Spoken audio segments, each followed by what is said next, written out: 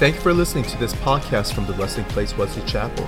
We hope you feel honored, empowered, and full of faith because of what you hear. And we would love to see you at our gathering soon. For more resources like this, head to trpfamily.org. Years ago, I got into chess. Any of you guys like chess? Oh, we got some strategists here. I got into it because I noticed that it's a game that you couldn't just play, roll the dice, and you move. You have to really think. It's very cognitive, very strategic.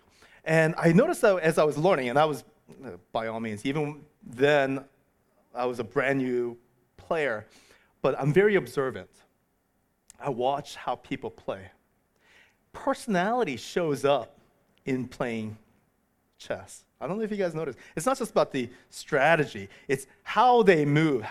So I noticed that, my personality, I'm very fast, aggressive, and impatient. And so I play chess attacking. And then there are people who take all the time in the world. You guys know what I'm talking about? I lose patience just watching them think. And then, so I was playing this one friend. He would just study the board too long, wouldn't even touch, and then when he finally moves, he wouldn't let go. Because he might just change his mind. I'm going, so personality shows up.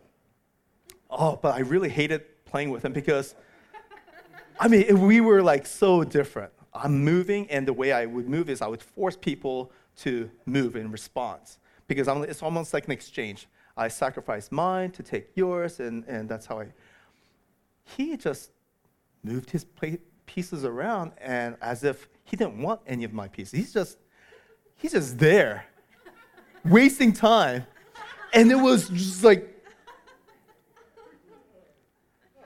And then I realized that was his strategy. One, to get on my nerves. But two, he was positioning his pieces so that I could not move. It wasn't about me forcing him to move. It was that he positioned. Even when I didn't think he had a strategy, he was strategizing. Do you guys understand that? Yeah. That was a big picture. And then when it hit me, I was like, oh my gosh, he set me up.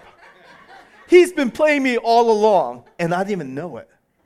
And that's when I figured out the brilliant players are strategizing, are making the things move even when you didn't think that they were.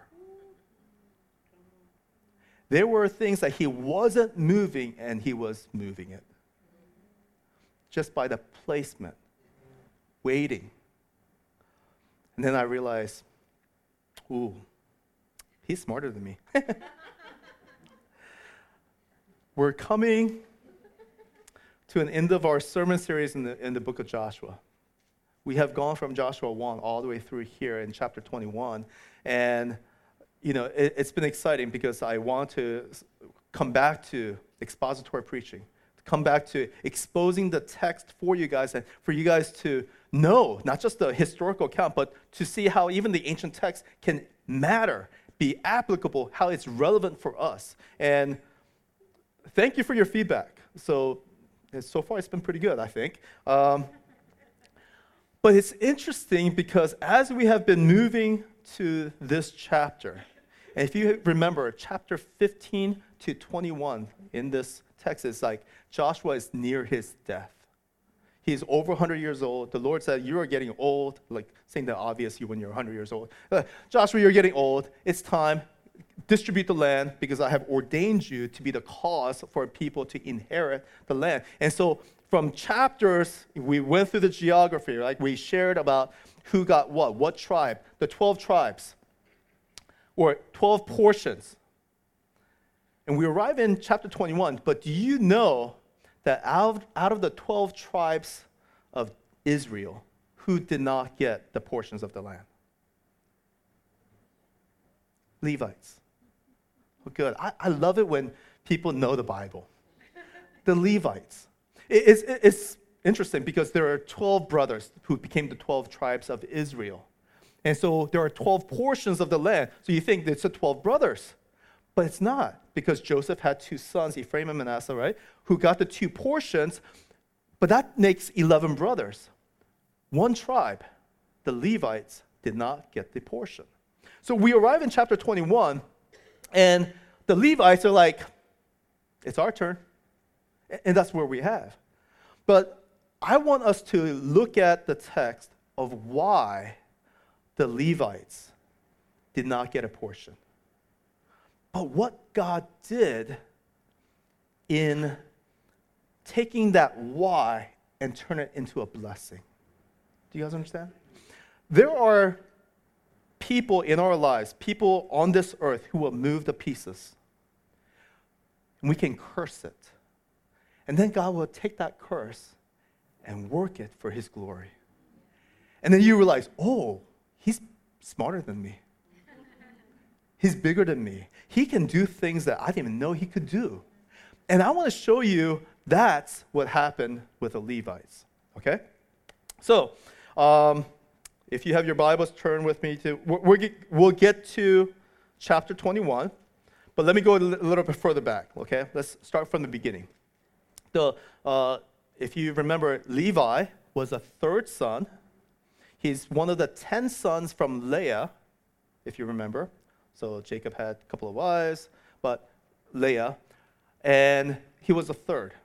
And if you remember why, and this is in a couple of sermons back, I shared about what Levi did, why he was cursed. And that was their little sister, Dinah, got raped. There's no nice way of saying it. The guy forced himself, took the girl, then had the audacity to ask her in marriage. All the sign that says he was the wrong guy, right? You marry and then take the fruit of the marriage. Not force yourself to take what's not yours and then say, hey, let's get married. No, he's the wrong guy. So the brothers manipulated the situation, deceived that whole tribe, tricked them, they got circumcised, and then they went and killed the whole town. It was a massacre. Again, there is no nice way of saying it. Levi was a murderer, along with his brother Simeon. So the father, Jacob, Israel, on his deathbed said this. You know, when you're on a deathbed, you bless and share your inheritance. Tell your sons how much you love them. He lived in the lasting words. No, this is what he did. Genesis 49:5. Simeon and Levi are brothers. Weapons of violence are their swords. Let my soul come not into their counsel. Oh, my glory, not be joined to their company. He's basically disowning them on his deathbed. Oh, my glory, not be joined to their company. For in their anger they killed men, and in their willfulness they hamstrung oxen. It's not bad enough that they killed people, but they hamstrung oxen. Cursed be their anger, for it is fierce, and their wrath, for it is cruel. I will divide them in Jacob and scatter them in Israel. So here's the curse and the consequence of their sin. I will divide them in Jacob and scatter them in Israel. The final words about his son. I don't see any blessings there. I just see a curse. You guys see that? It's pretty obvious. That was what the father prophesied, said of his own son.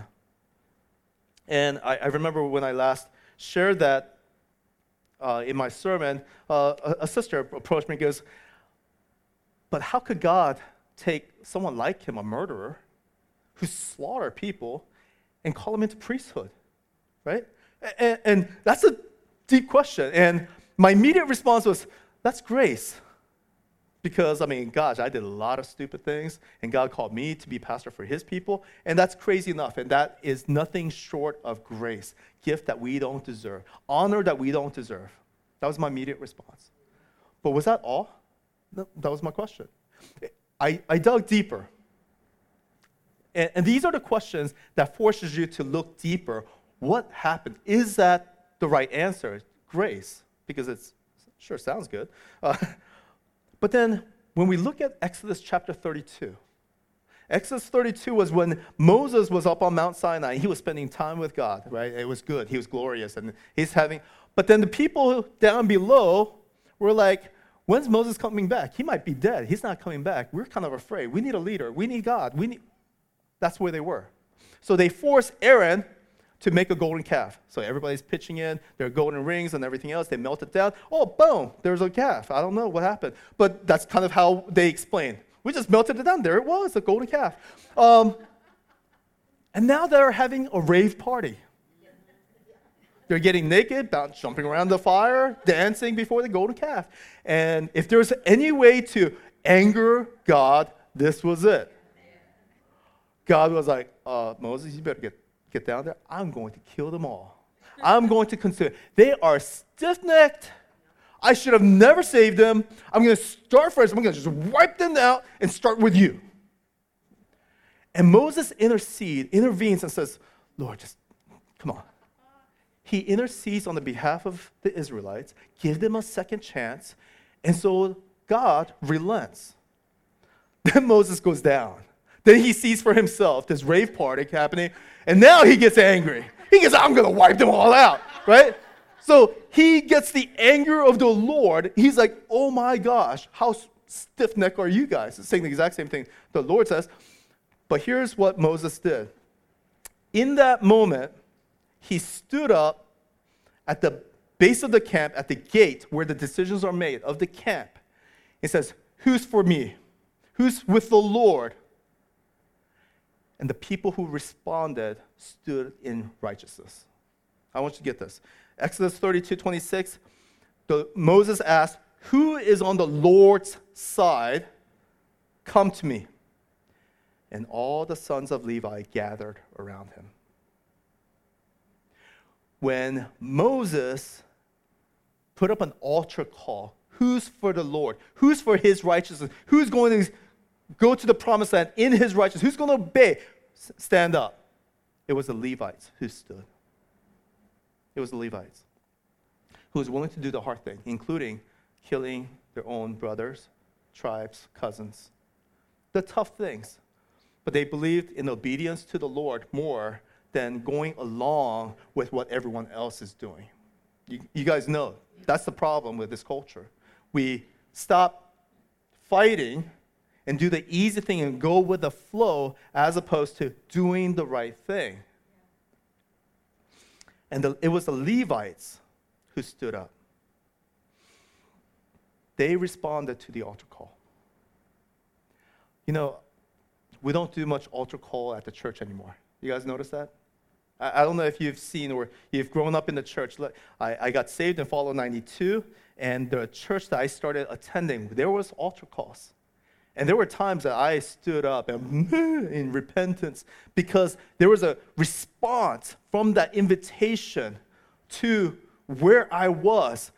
Stand up if you're going to pray. Stand up if you need prayer. Stand up. And we responded.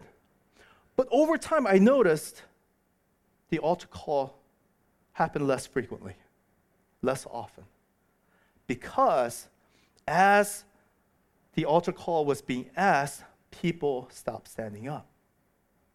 They said, oh, come on, that makes us too uncomfortable. Raise your hand instead of to stand up.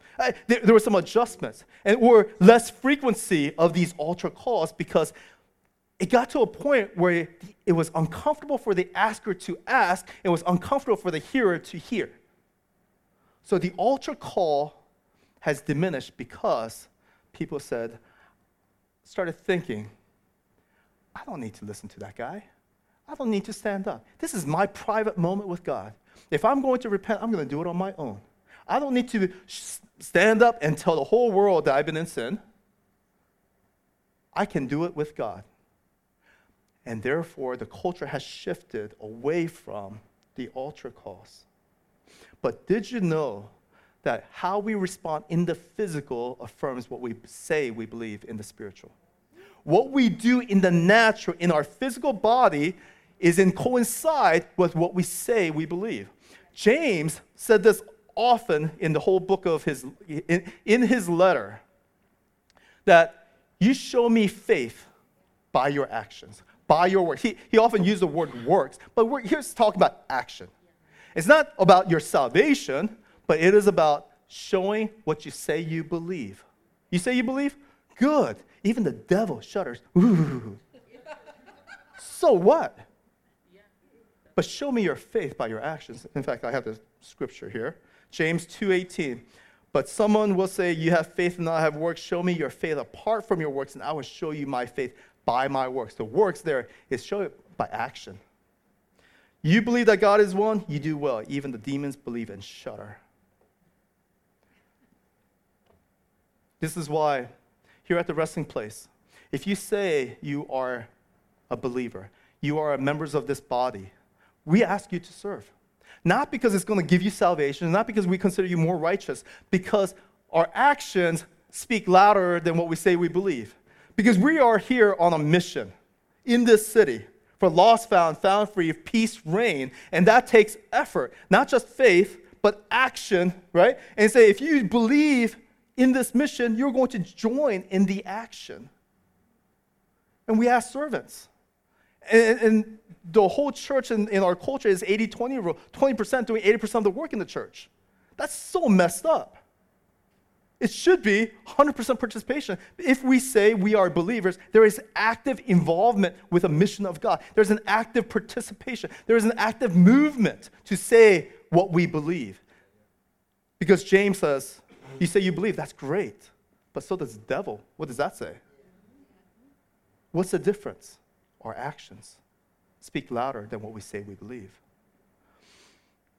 The Levites stood up, and God was pleased.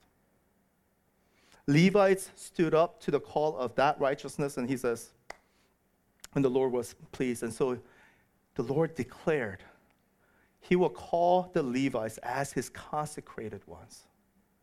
Numbers 3:11, and the Lord spoke to Moses, saying, behold, I have taken the Levites from among the people of Israel, instead of every firstborn who opens the womb among the people of Israel. The Levites shall be mine, for all the firstborn are mine. On the day that I struck down all the firstborn in the land of Egypt, I consecrated for my own all the firstborn in Israel, both the man and of beast. They shall be mine. I am the Lord. So if you remember the Passover and you remember the account in Egypt, the plague, the final plague was killing of the firstborn.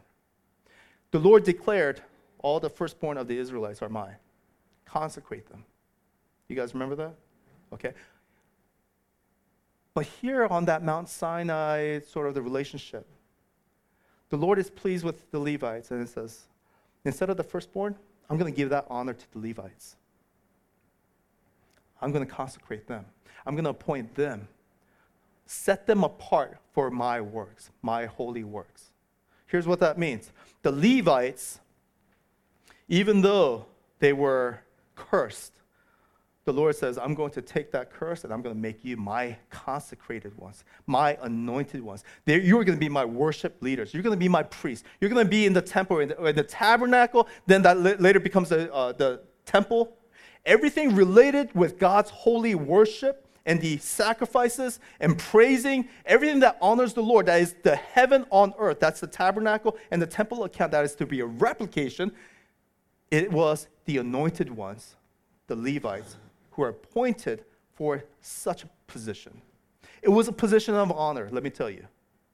It was not everybody can do it. Only certain people that God says, they are my anointed ones. It was a huge privilege. And God was taking these cursed group of people and says, they are my consecrated, anointed ones because they stood up to the response. You guys with me? So, I love this because it gives me hope. It's not just grace. It's not just grace that God forgives and turns the other way. It's nothing like that. God can take our brokenness and says, I can turn that around for my glory. There is hope for you. There's hope for me because no matter where we've been and what we have done, God can take that curse and says, you are my consecrated. I have chosen you for greater works, for my glory. One thing about this call was that they could not amass wealth. Their income or a source of provision was from tithe and offering and gifts. Which means, but don't get me wrong, I don't know poor rabbis in New York. Okay? I'm just saying, I did a study. They're not poor. Okay? I was looking up some income, like average income of pastors and clergy across the country. And I tell you, there's like, the average income was really sad.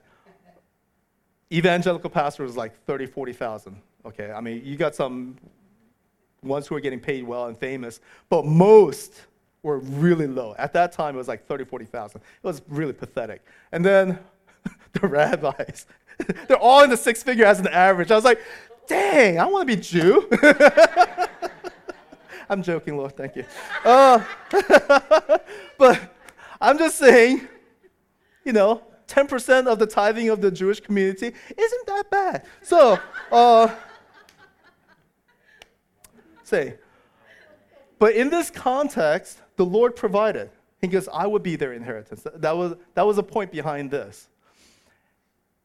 And they would not get a land like the rest of the tribes for agriculture, grazing, whatever. But they were appointed cities. And that's where we got to Joshua 21. So Joshua 21:1, it says, Then the heads of the fathers' houses of the Levites came to Eleazar the priest and to Joshua the son of Nun and to the heads of the fathers' houses of the tribes of the people of Israel. And they said to them at Shiloh, the land of Canaan, the Lord commanded through Moses that we be given cities to dwell in, along with our pasture land for our livestock. So by command of the Lord, the people of Israel gave to the Levites the following cities in the pasture land of their inheritance. And I don't have time, but I welcome you guys to read chapter 21, what tribe got what cities and all those things. There's a whole list. But I could also even go, and even if I had the time, if I would tell you all that, unless you know the geographic locations of the ancient land, it really is like, it goes over my head, right? But it is interesting. The summary here is that Joshua appoints 48 cities. Yeah, 48 cities with pasture lands within the tribal territories, including the 6 cities of refuge. 48 key cities. That's what I want you to know. And they are apportioned in the different 12 tribal locations, geographic locations. Why is this significant? Did you know that an acre in New York City is a lot more expensive than an acre out in the Midwest? You guys understand that? An acre in the city is a lot more than big places. But here's the thing. God scatters the Levites all over Israel, fulfilling the curse of the father. Indeed, Jacob says and prophesies, you're going to be scattered and divided.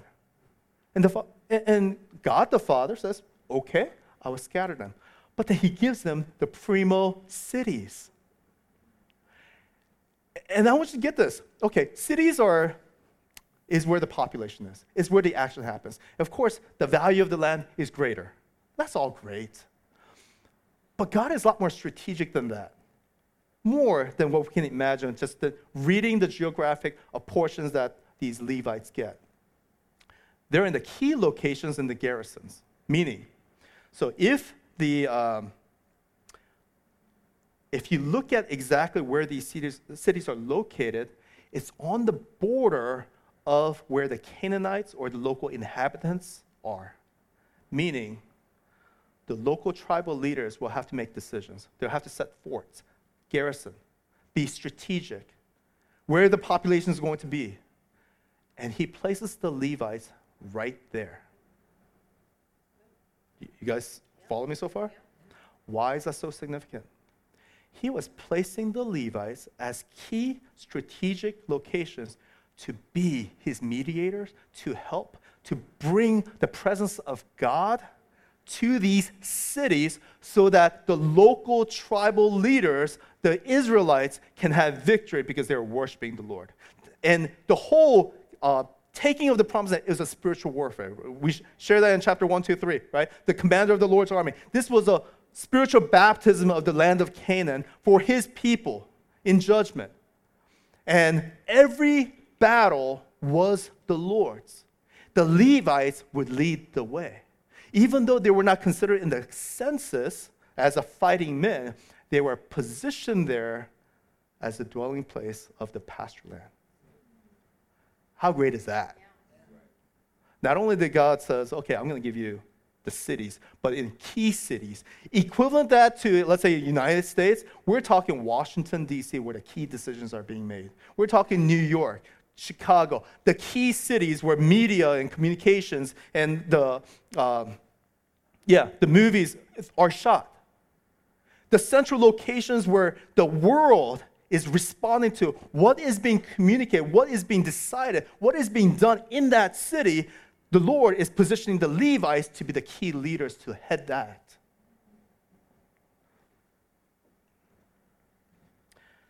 When I read this, it's like, whew, God is smarter than me. But we recognize that. God is making moves, positioning his people long before people can even think that this is going to happen. Even when we think that God is not positioning, he is positioning. Or strategizing, we're listening to our prayer. He has been, and long before we even ask it. So the moment that you think, God, where are you? Don't you hear my prayers? God has already positioned his people in those places and situations, your situation, because he has heard your prayer long in the future before you even say it. He has positioned his people. That's what God is doing. So when you think God is not really listening to you or saying no to you, it's because he cares about you. The reason he says no to you is because that's for your benefit. And because we don't know any better, we think, God, don't you care? Aren't you going to listen to my prayer? God, I asked for this, but you're not giving me this. Man, I am so glad that he said no to me sometimes. Oh, yeah. I'm so glad I'm not with so-and-so because I know I've asked that in prayer before. And you guys know, and I shared this, my proposal with Sarah, and how God was the one who orchestrated. God was the matchmaker of this marriage. And we joked that God has a sense of humor, because if we were in the same church, we wouldn't have dated each other. If we knew each other, we wouldn't have chosen one another or dated. There's no way. So the only way for us to get married was just to get married without dating each other. That's what we did. It was the craziest thing. And I tell you, the first 2 years of our marriage, we questioned God. I said, God, you have a funny sense of humor? I don't know. Did we hear you right? No, really, we did. Then it took a couple of years, but then it clicked. If I could snap my finger, I would. It clicked in a moment. Then I realized, oh my gosh, God's smarter than me. He positioned this couple, this such different male and female, to be together and realize we complemented one another. My weaknesses were her strength, and her weaknesses was my, right? You guys get it. I'm confusing myself. But we complemented one another. We couldn't have chosen one another because we're so different. But because God orchestrated it, it was a perfect match. It was like, oh my gosh, Lord, you're brilliant. God is brilliant. God is far more strategic than anybody, you and I could ever. And if we're really honest, we would admit this. I'm reminded of Isaiah 55:8. It says, for my thoughts are not your thoughts, neither are your ways my ways, declares the Lord. As the heavens are higher than the earth, so are my ways higher than your ways, and my thoughts than your thoughts. This is why he says no to you, because you don't know what you're asking. This is why he says no to you, because he cares about you. You don't know what you ask, or you don't know what you don't know, but God does. And he has been positioning people in situations for his perfect time. And God has a strategy for you, and I can tell you it's good. It's better than you think. I say that should be a theme in all my sermons. That's better than you think, right? But let me close with this thought, and I think this is pretty good. So in the Old Testament, the Levites were the consecrated ones of God, who did priestly duties, anything related with the tabernacle, the temple, the worship practice, the praising, everything that pertained to worship unto the Lord. They were at the center and the key leaders who were appointed to that. But then, when Jesus died on that cross, you guys remember what happened? The veil was torn. That veil that separated the Holy of Holies, where we said that was the most holy place, that's the presence of God, and no secular man or woman could even enter in such a place except a chosen priest. Or when that veil was torn, we no longer had the need for priests or Levites. This is the good news, guys.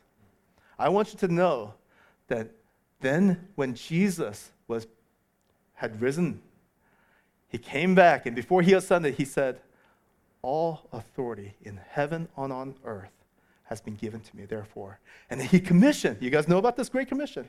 Therefore, go make disciples of all nations, baptizing them in the name of the Father, Son, Holy Spirit, teaching them to obey all that I have commanded you.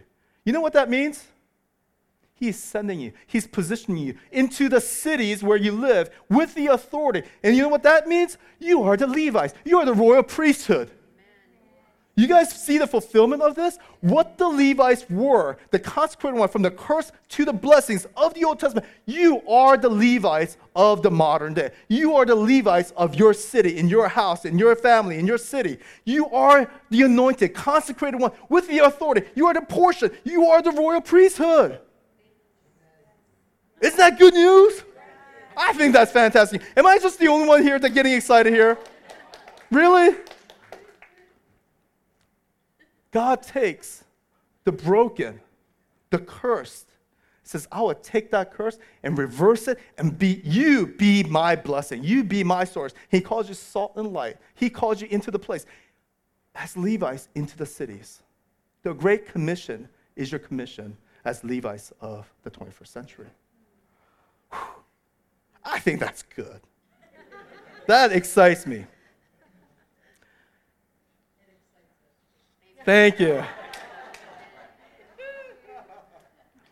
But let me tell you, it should not stay here. It goes from here to there. That excitement is here, and then it overflows out in our actions. Because the Levites were never to be a couch potato, because they had no TV. There was nothing to watch, okay? They had to get out and be in the city among the people to speak God's word, to lead people in prayer, to let people know that God is God and his ways are higher than our ways. And that is your commission. And whether we think that we live in the city or in the country, I tell you, if you can drive to your grocery store in less than half an hour, you're in the city. Okay? It's not the country as what we know as country. Even your boondock house is a city, because we have more convenience and access than ever before. We have more population around us than the Israelites did in the city, in our suburbs. And I tell you, you have more authority than you know you have. And God is appointing you and sending you to glorify him. Amen? Thank you for listening to this podcast from the Resting Place Wesley Chapel. We hope you feel honored, empowered, and full of faith because of what you hear. And we would love to see you at our gathering soon. For more resources like this, head to trpfamily.org.